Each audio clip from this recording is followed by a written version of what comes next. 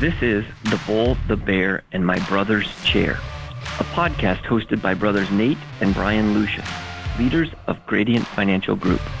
Each episode, they'll talk about how they're bullish, how they're bearish, and the chairs that they cherish. I'm Joel Button, a former school principal, lawyer, family man, and ultra runner, and I'll be on the podcast today to talk to the guys about how I adventure run and how that interacts with my work and the rest of my life. Let's get started. Here we go.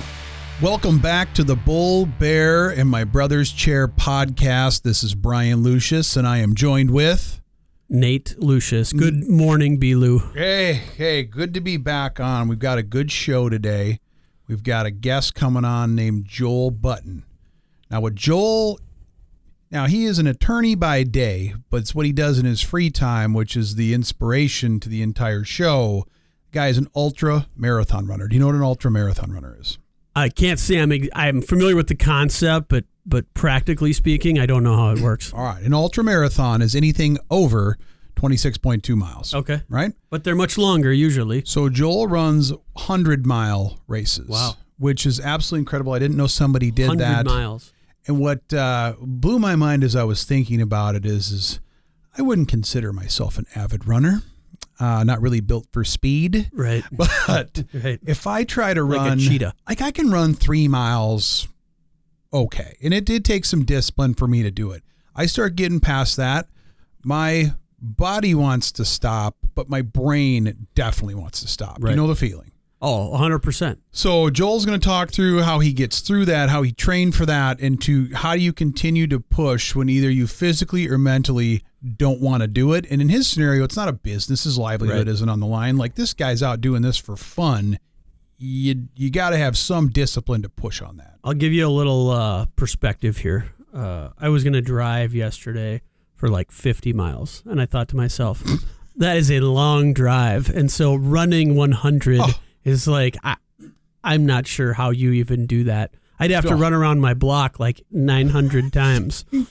Think of somewhere, for anybody listening right now, of a city that is 100 miles away. And think about driving there, like Nate said, and then think about running there. You'd have to go from my house, if you're in Minnesota, my house to St. Cloud, and then about halfway back. Right, along the freeway. It'd be brutal. So anyway, that's crazy. Duluth.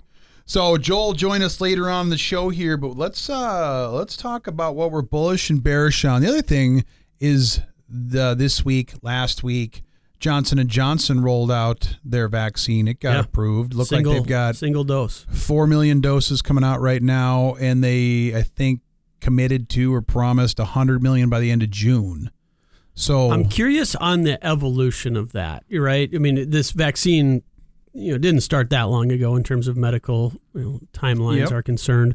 So then you got the first ones that come out that are, obviously double, they're 2 weeks apart, dual dose, and then they've got to be either sub-zero or frozen or something.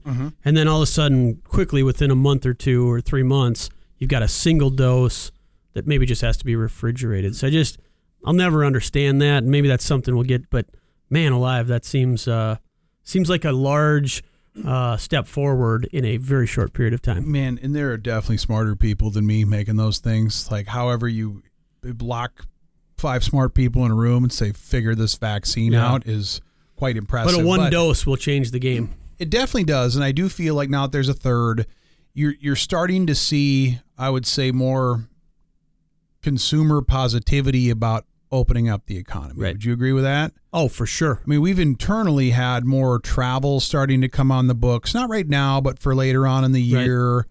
I feel like a lot of the schools are headed back to school now. And so I know there's certainly seems to be a lower dip in virus counts in the U.S. So like it feels like by the end of July or so, back up. Wide open. I'd be curious to see what happens when, come fall time, when we get for work travel and business stuff, if we go right back to what we were a year and a half ago, or if we, maybe balance that out a little bit with some more face-to-face meetings as well as more video meetings. But I don't know what will happen there. I think we've got a couple, like Brian said, on the books here, starting kind of mid-year, some smaller events in our office, one in Kansas City, and then of course one in Florida in July. So anyway, I'll tell you that when we've opened up our meetings, and I think one piece of advice I would give is obviously you've got to look at the local and state and how comfortable you are with doing things. But I'll tell you, if you do things that others aren't right now, meaning starting to have meetings and starting to maybe have in-person seminars or whatever it is, they're going to fill. Yes. When we opened our event, it filled. And it filled quickly. And so you've got a certain percentage of the population and people that they're ready. And you might have 10 or 20% that aren't ready, which is okay. But as soon as you do that, to the extent you're able and willing to do it, it's going to move forward, whether that's marketing or different events you're doing. And that's a 200-person event. That's not a 15 people or 12 people. People are ready to get back to face-to-face. And that, if I can kick it off, is probably one thing that I'm bullish on is face-to-face meetings again. Yeah. And everybody who, I don't care what industry you're in, if you travel or go to enough meetings, like you can get a little bit burnt out on the standard cocktail receptions or the event or the meeting or the hotels or like the whole experience of it. You can get, most of them are great, but you always got that one where you're like, man, this week I would not go if I didn't have to. But I'm really, since I haven't done them in a long time, really looking forward to getting back with people, back to traveling, back to normal, so to speak. But that face-to-face interaction is something that when you don't have it, it's like the old, you don't miss it till it's gone. Right. I'm really excited for those to come back online now. Yeah, we've got several events coming up here, and they're filling. So I would encourage you to get out there and be as forward thinking and as aggressive as you can be within the rules that you can play by. Yeah, cool. What about you, man? You got I'll anything take bullish a bearish one, and this is kind of a business one, and it's only because I've had some recent experiences that really brought this to light. And the statements I'm going to make are not widespread by any means. They're just the things I've experienced. But we all know businesses that are very organized, that are they have their stuff together, right? You visit them, you go to them, you call them, you text them. Like something's going to happen. I put Delta Airlines on that category. Most of the time, pretty I think organized. So. And then we have businesses on the other half that are just you almost have to beat down their door to get something done. You beg to pay them. And it's like, guys, I understand you're probably busy, and I'm going to use one example, and because this has been in my life recently, I'm going to put handyman, handywoman. Services, plumbers, like anything you're trying to get done right now to your house. Yep. Okay, the first thing is if it's not $10,000, they probably don't have interest in it because everybody's busy. So busy. But even if they do have interest, I'll give you an example. I had a guy out to my house. Well, I have one guy now that's doing it, okay? So he's great. Mitch, appreciate you, bro. But the other guy I had him out, and I had a bunch of things I had to get done, okay? They were going to hang some 3 ceiling fans, couple lights, redo not change the light bulb, but do the fixture thing. Yeah, right. They were going to, I had to get a new faucet on one, probably 10 things, right? And it's pretty straightforward things. But like a whole day's worth of work, probably. And I talked to the one guy, I sent him an email, and I'm like, here's what I need done. I've got everything there. Probably take you 5, 6, 8 hours. I don't know. Shoot me a quote, let me know when you can do it in the next few weeks. 2 days later, he responds back, oh, hey, sorry. I call him.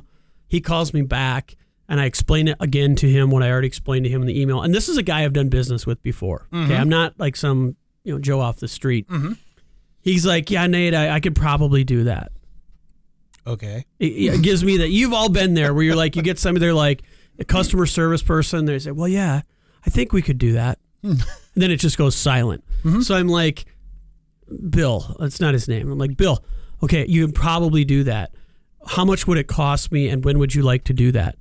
Well, I suppose, probably sometime in March. And meanwhile, what I'm thinking, we're in Minnesota here, and it's starting to get nice. And what I'm thinking is, if Bill doesn't get this done, it's going to get nice again, and I'm not going to see Bill till next Christmas. Quite possible. So anyway, it's like, listen, Bill, if you had a calendar or something, if you had a notebook, if you had something where you could at least organize your life and get back to people and say, Nate, I can't do this till early April.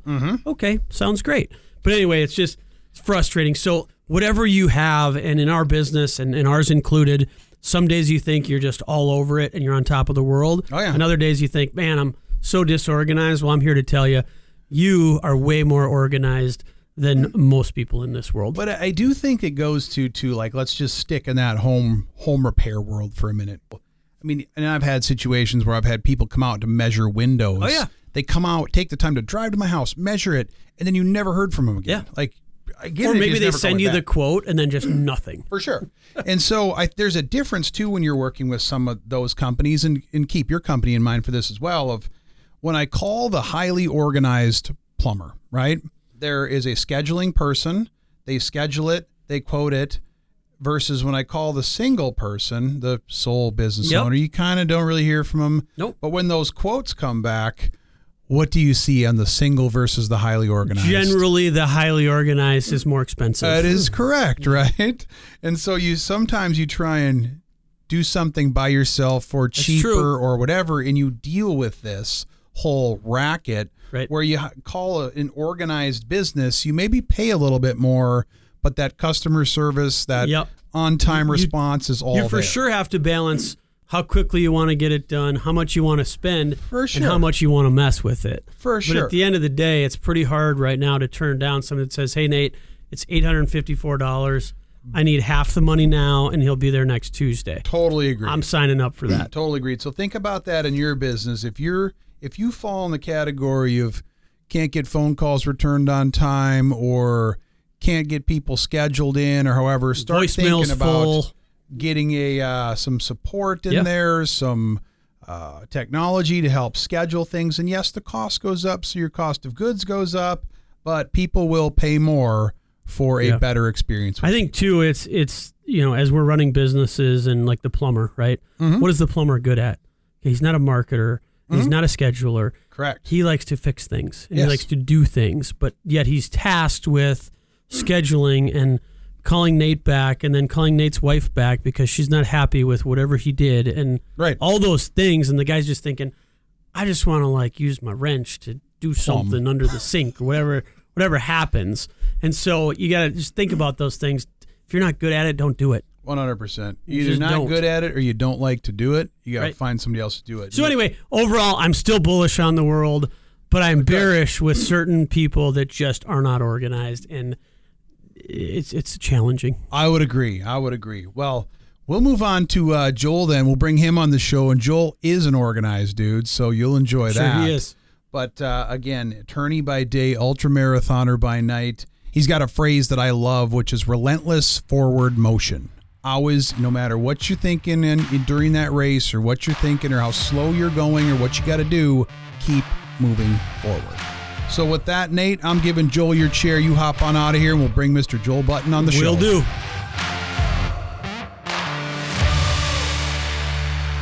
Well, Joel, welcome to the show. We appreciate you joining us today. Thanks so much, Brian. It's great to be here. And Joel, you definitely said one thing in the intro of adventure running, and we're going to get to that. But before we get there, give us a little 2-minute overview of Joel Button. Sure, that's a great start. It's not all that exciting. Went to school at the University of Minnesota. Realized that my degree in history and German probably wasn't going to pan out in terms of a job. So I pursued my teaching license, ended up being a school teacher, and then a school administrator. That led me down a number of paths, and I ended up administrating a private boarding school in the middle of cornfields in Iowa. Kids from all over the world. That resulted in me bringing over the children of Olympic marathoner Mama Wolde from Ethiopia.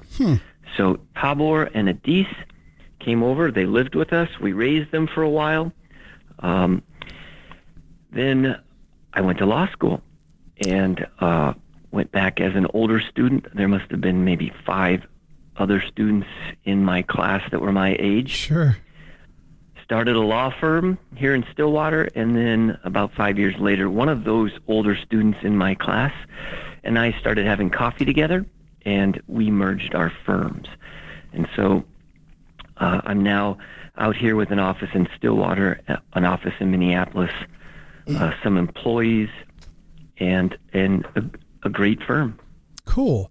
And now adventure running. That's kind of what we're going to talk about today. And as if you listen to the show, we always have people on who have done amazing things in life, and it could be in business or influencing people or whatever it may be. In this adventure running thing, tell us kind of what adventure running is, or how do you define that?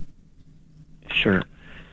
So I call myself an ultra runner, and it's a little deceiving because most of the ultras that I run, it's mostly walking. So an ultra marathon is any distance that's greater than a marathon, 26.2 miles. And these races are typically set distances, like a 50K, 50 miler, 100 miler, and now 200s. 200 miles? Yeah, 200 miles is now the new 100 mile race. Okay. Yeah. And then there are a group of races that are right around the 135 mile, and those tend to be winter ultra runs or bikes or ski races. Jeez. Okay. And that's the racing category. I am shifting to calling myself an adventure runner because I'm shifting toward just running adventures and not necessarily focusing on races. Races are great. Competition has a place. But I enjoy the camaraderie and the challenges of adventure running, which basically means you find a place that very few people have been or go. You chart out a course and you go try to do it. And how did you get in ultra marathons?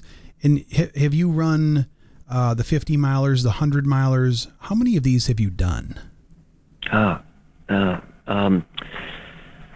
a great question. I don't know how many I've done. Enough to lose track? Yeah. So I started back in law school. And I guess the best way to put it, let me say this, is you don't really decide to do an ultra. It decides to do you. It calls you. So I used to race marathons, moved to Iowa, and I found it difficult to train there. When we moved back to Minnesota, I jumped back into running the Twin Cities, and it was disastrous. I'd slowed down, and my pride just was pounding on me because people were passing me. So I decided to stop running altogether. Then I picked up a book called Ultramarathon Man by Dean Karnazes, and it got me back into running because it inspired me to do something different than everybody else. That was in 2006. At that time, my buddy and I set our sights on the Gobi Desert March, which is a multi-stage, significant run through the Gobi Desert. We didn't do it, but we did go out and attempt Leadville. That was one of my first ultras. So since 2005, I've probably done 4 to 10 ultra races a year. Okay. That's a lot. And then some additional training runs that are greater than a marathon, and then some adventure runs. And so I don't really know how many, but there was Oh, no, go ahead. Yeah, go ahead. I'm sorry. Well, there was a while when I was training with my old bud in law school, Pete, where we would run a marathon every Monday. Jeez. We called it Marathon Mondays. And that was one of our training tactics to get ready for Leadville. And how do you, let's take a marathon, which is obviously for a lot of people listening, a marathon is like, if I could do that, it would be amazing. And I'm sure, that people could with training, and it's definitely, a lot of mind over matter, but you definitely take a different step when you get to going 100 miles, let's just say. And what is the what is the mindset shift of the marathon, which you sound like you could run on, Monday marathons, which for most of us is a lifetime achievement, to then going to the 100 miles? Is it less about the race and more about just being able to accomplish such a thing? Or what is the difference that you find in those two? Yeah, that's a great question. I'll have to admit, I've spent the last 10, 12 years trying to answer that question, and I don't have a good answer. Mm-hmm. Let me say this, though. For folks who think that it's such a great thing and such a great accomplishment to run a marathon or something more, quite frankly, I don't know if I could go out and run a 5K right now. And I know that sounds odd, but for me to run an entire 3-mile segment is difficult. My ultra running is so bound up in walking and climbing that there are things that people are doing every day that I find very challenging. For example, my wife runs every day. Mm-hmm. She loves it. It's just part of her routine. When I started ultra running, I ran 1 day a week, and that was it. Really? I'd pick Friday or Saturday. I'd wake up at 3 a.m. I'd be out for 4 or 5 hours, and that was it for the entire week because I'm not very disciplined. So there's a lot of things that people are doing that are awesome. Mm-hmm. And I can't imagine doing them. And they would say, oh, well, I can't imagine doing a marathon. So it's all relative. Different gifts. Yeah. So then to answer your question as straight as I can, stepping into anything, whether it's a 10K, 5K, a marathon, a 100-miler, a 200-miler, my attitude is that it's an experience. Mm-hmm. So I don't look at it as a race, like to beat anybody. I look at the whole thing as an experience. So for me, when I think about 100-miler, it has so many components to it that are not running, mm-hmm. that I can just bite off these peripheral things like food. What food do I eat? How do I pack? How do I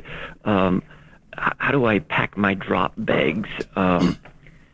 What do I listen to? Do I listen to music, podcasts? So I add a lot of other stuff to just this notion that it's a run. Mm-hmm. And that helps me. And how do you mentioned packing. So for most of us, I think for a marathon or something, we're not really packing. How long does it take people to do a 100-mile race? Yeah, that's for me. Here's a good example. There's a superb 100-mile race up on the Superior Hiking Trail mm-hmm. called the Superior 100, put on by John Steenkamp. And it's one of the premier races in the nation. But it's pretty. John puts on an incredible race.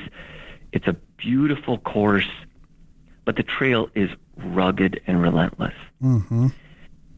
And I generally average 35 hours. Okay, sure. And so a couple days. Where do you sleep? Oh, you don't. You just keep moving. Now, some people sleep, and some people use that as an advantage. Sure. But the winners do that course in half the time I do it. Really? Yeah. So it depends on the course. My buddy just went down to Iowa and ran 100, and he runs the same pace as I do. We run stride for stride. And he knocked that 100 off in under 30 hours. Wow. And that's impressive. So it depends on the course, the terrain, and the person. Sure. What keeps you? Let me say this. Most of my running is not impressive. If you were to see me out on a trail or a course, you would say, Button, that's not running. I averaged 12-minute miles. Sure. Mm-hmm.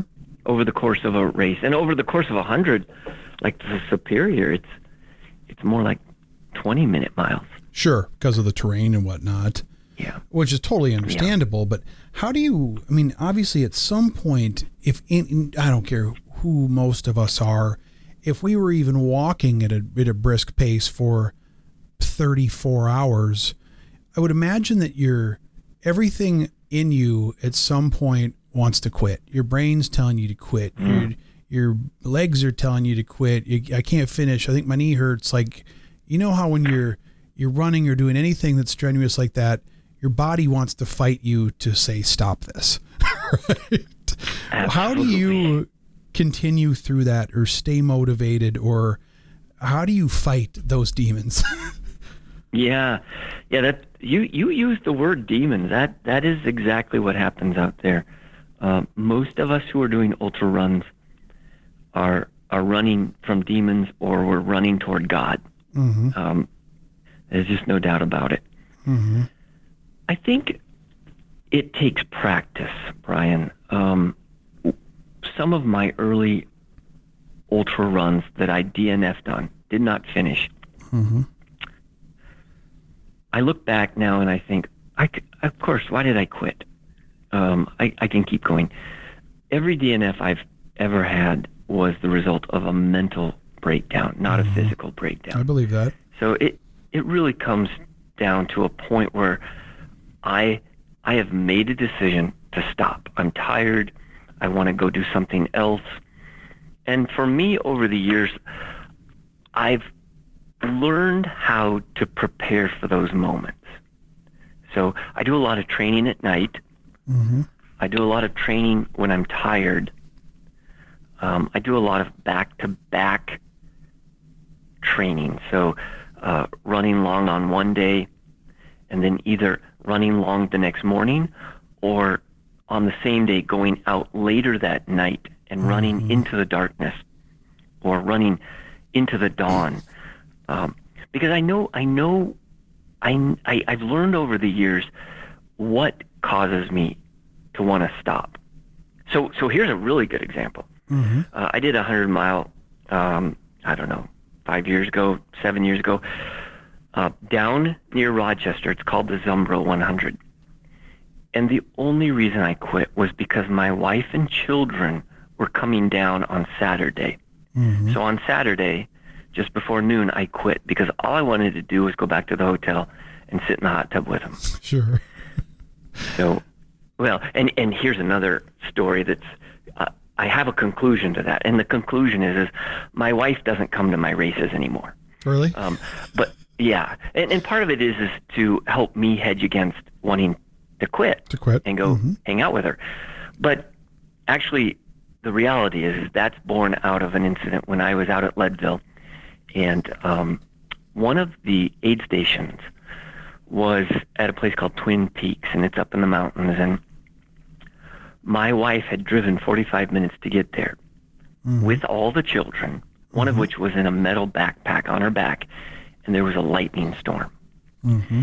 And I came into the aid station, ran by her, looked at her and said, huh, and ran on. Mm-hmm. And that was my only interaction with her at this aid station. And let me tell you, she gave me the riot act and said, if you ever do that again, I'll never come into one of your races. So we've worked out a good way to manage expectations. Sure. In that regard. I can imagine that she's there, kids are there to see you, you're focused on finishing, and those two didn't really combine well together. No, they didn't. I would imagine. Do you set, and now obviously, I mean, you can do these, you do enough of them, but do you set make a goal for how many of these you want to do, or do you strive to do a new one out on the, Pacific Trail, or like how do you go about planning your year with these? Because don't forget you got a day job, right?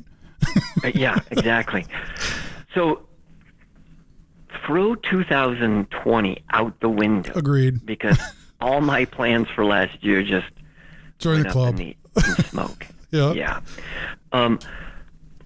But typically I look to anchor my year with 2 or 3 100-milers.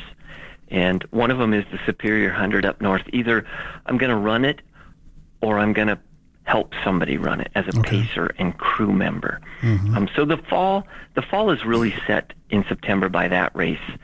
And then I kind of work around from there.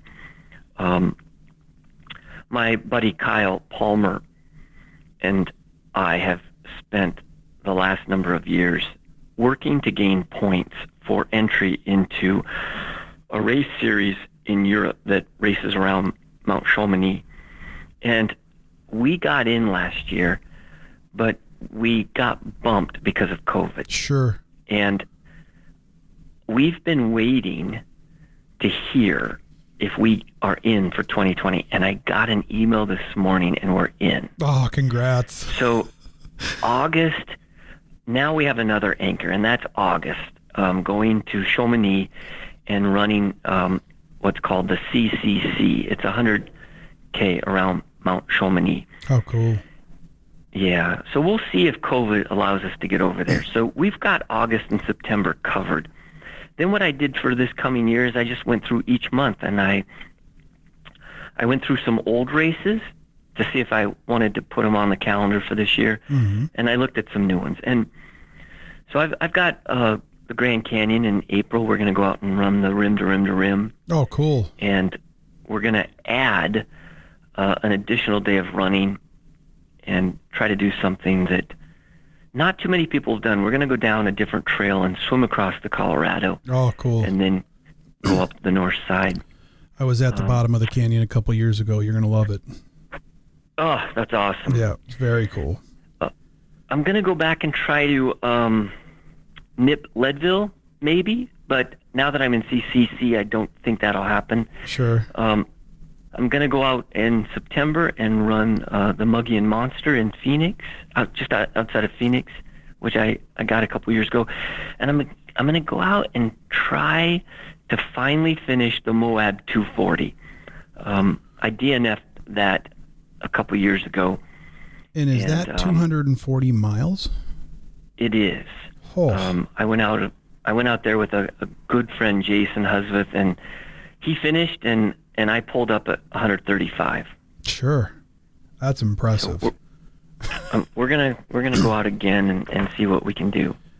Now, you seem like you're the kind of guy who, and I know this about you too, is that, you know, we were talking earlier this week, and you mentioned that you're getting your pilot's license, and you do these runs. You were a principal, and you decided to go get your law degree. You seem like the type of person that strives for the little bit extra in life, the extra experience. But I also know that you somewhat mentor others to do great things. Where does that come from you?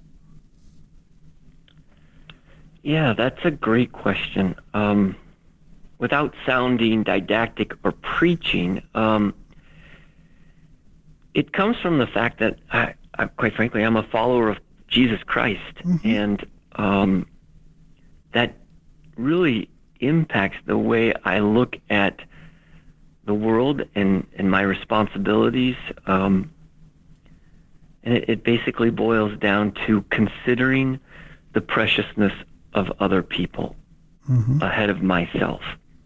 And I'll tell you, it's bizarre, but the more I do that, the better my life gets.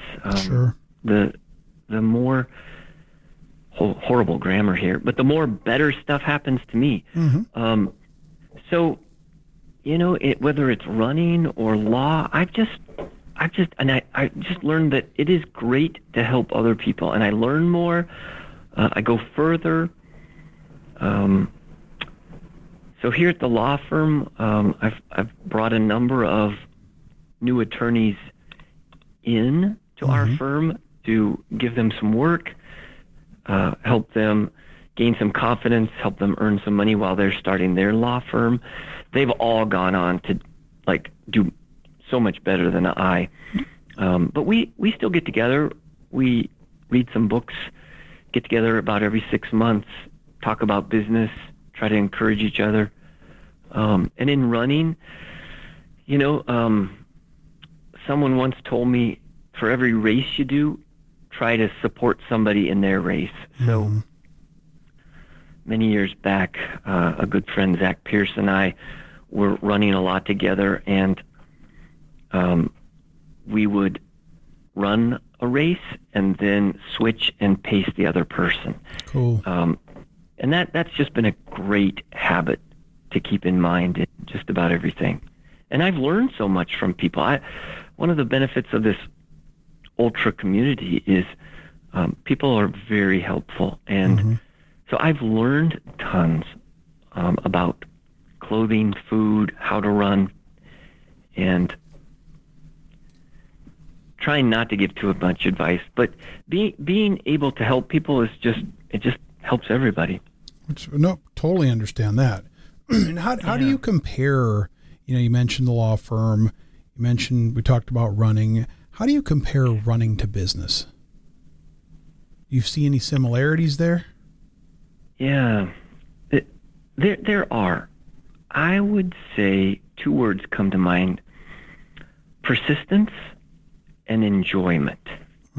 And I feel pretty privileged isn't quite the right word. I'm grateful that I enjoy my job. I know a lot of people don't have that luxury. We were talking about that the other I day. really do. I enjoy my job, and I enjoy running. And that makes a significant difference to my outlook on life and the way I go through each day. I also have a lot of freedom in my job, and I have a lot of freedom in my running. Those are really significant. Persistence, I think, is also applicable to both. There are aspects about everyone's job where persistence is absolutely critical, and I would hesitate to say that being a lawyer requires more persistence than any other job. I can't say that. I would just say that persistence has aided me greatly in my career. I would imagine. Whether it was being a principal or being a lawyer. One of the greatest books and simplest books I've ever read was this concept of being persistent in the daily things of life that they don't look like much, but when you do them every day, they reap great rewards. So, and it's the same in running. I mean, you can imagine persistence in running that's just the heart of it. It's not so much about being a great athlete or being in incredible shape. It's continuing to move forward. We have a phrase, it's called relentless forward motion. Sure. And that's how you finish a race or an adventure. I think a lot of life has to do with a hard work and a positive attitude. Yep. And relentless motion forward. Yep. Yeah. And that has nothing to do with speed. And that's fortunate for me because I'm not very fast. Right.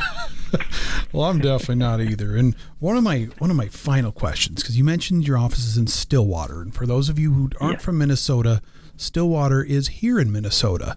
How in the world, it's going to be 3 below this week, how do you train in the wintertime? Yeah, that's great. There's 3 things I do. I spend a lot of time on the treadmill.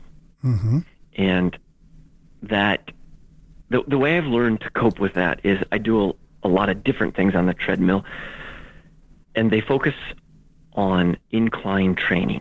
So I do a lot of different routines, but the theme of all of them is focusing on incline. And the treadmill is a phenomenal way to get incline work done because you're always going uphill. You don't have the downhills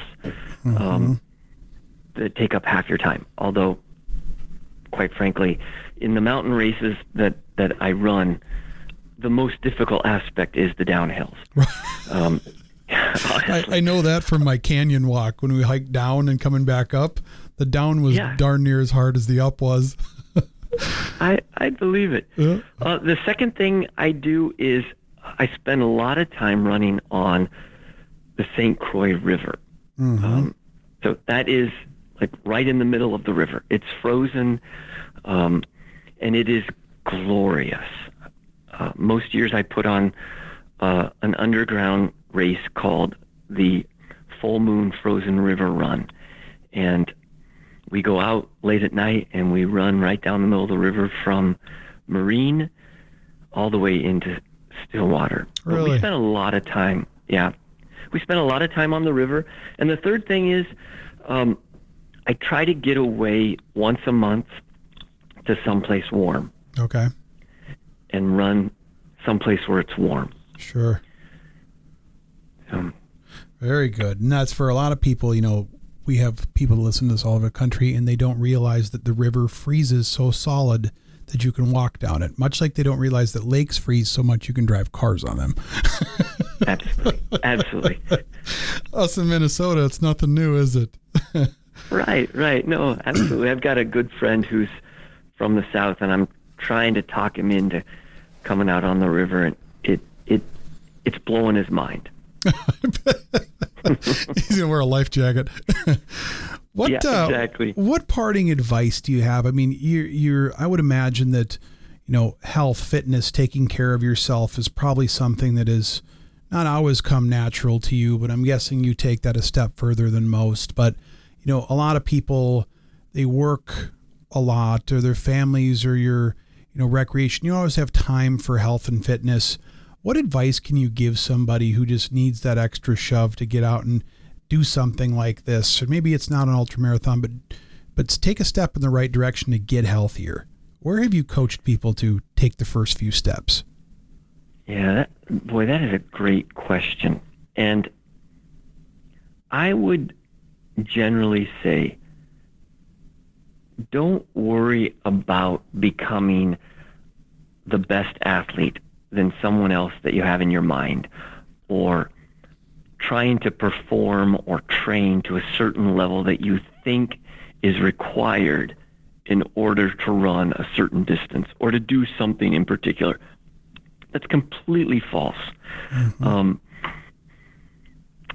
guess the advice I would give is do a little more than what you're currently doing.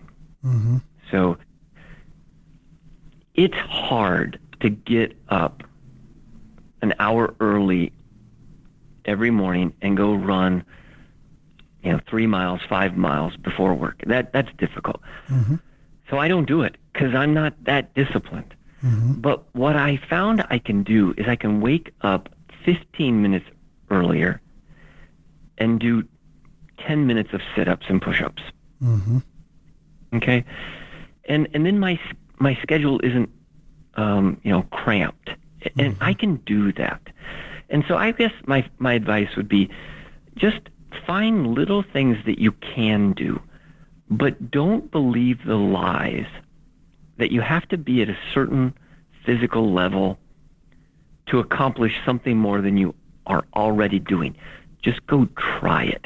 So if you're accustomed to, let's say, being able to run 5 miles around the block, I don't know, this Saturday, go do 10. But you don't have to run every one of those miles. Walk some of them. But go a little further than you normally do. And in that vein, I would just say, in general, try to do more than you think you're capable of doing. Which is a good metaphor for running, fitness, business, life, relationships, you name it. Try to do a little more than what you did yesterday. You don't have to be the best, just get better. Yeah, exactly. And it involves risk, and it's a little bit scary, but the more you do it, it's like a muscle. The more you do it, the more you see, oh, wow, I just took a risk and I'm still alive. But look what I did. And your courage grows, your confidence grows, and by golly, you get to see some pretty cool stuff. Totally agreed. Well, Joel, we definitely appreciate you coming on the show today. And certainly, I hope you go get to run the what is it, CCC? Yes, thank you very much. I hope you get to go over and do that, because that will definitely be an experience. You'll enjoy the Grand Canyon. I went South Rim down, back up South Rim, but if you're going South Rim, North Rim, and then back up South Rim, is that what you're doing? That's right. That, my friend, will be quite an experience as well. Well, thank you so much. Good. Well, we appreciate you having us on the show and sharing your insights. Certainly wish you the best of luck this year, and look forward to having you on the show again sometime. Thanks so much, Brian. Thanks for having me. Thanks, Joel.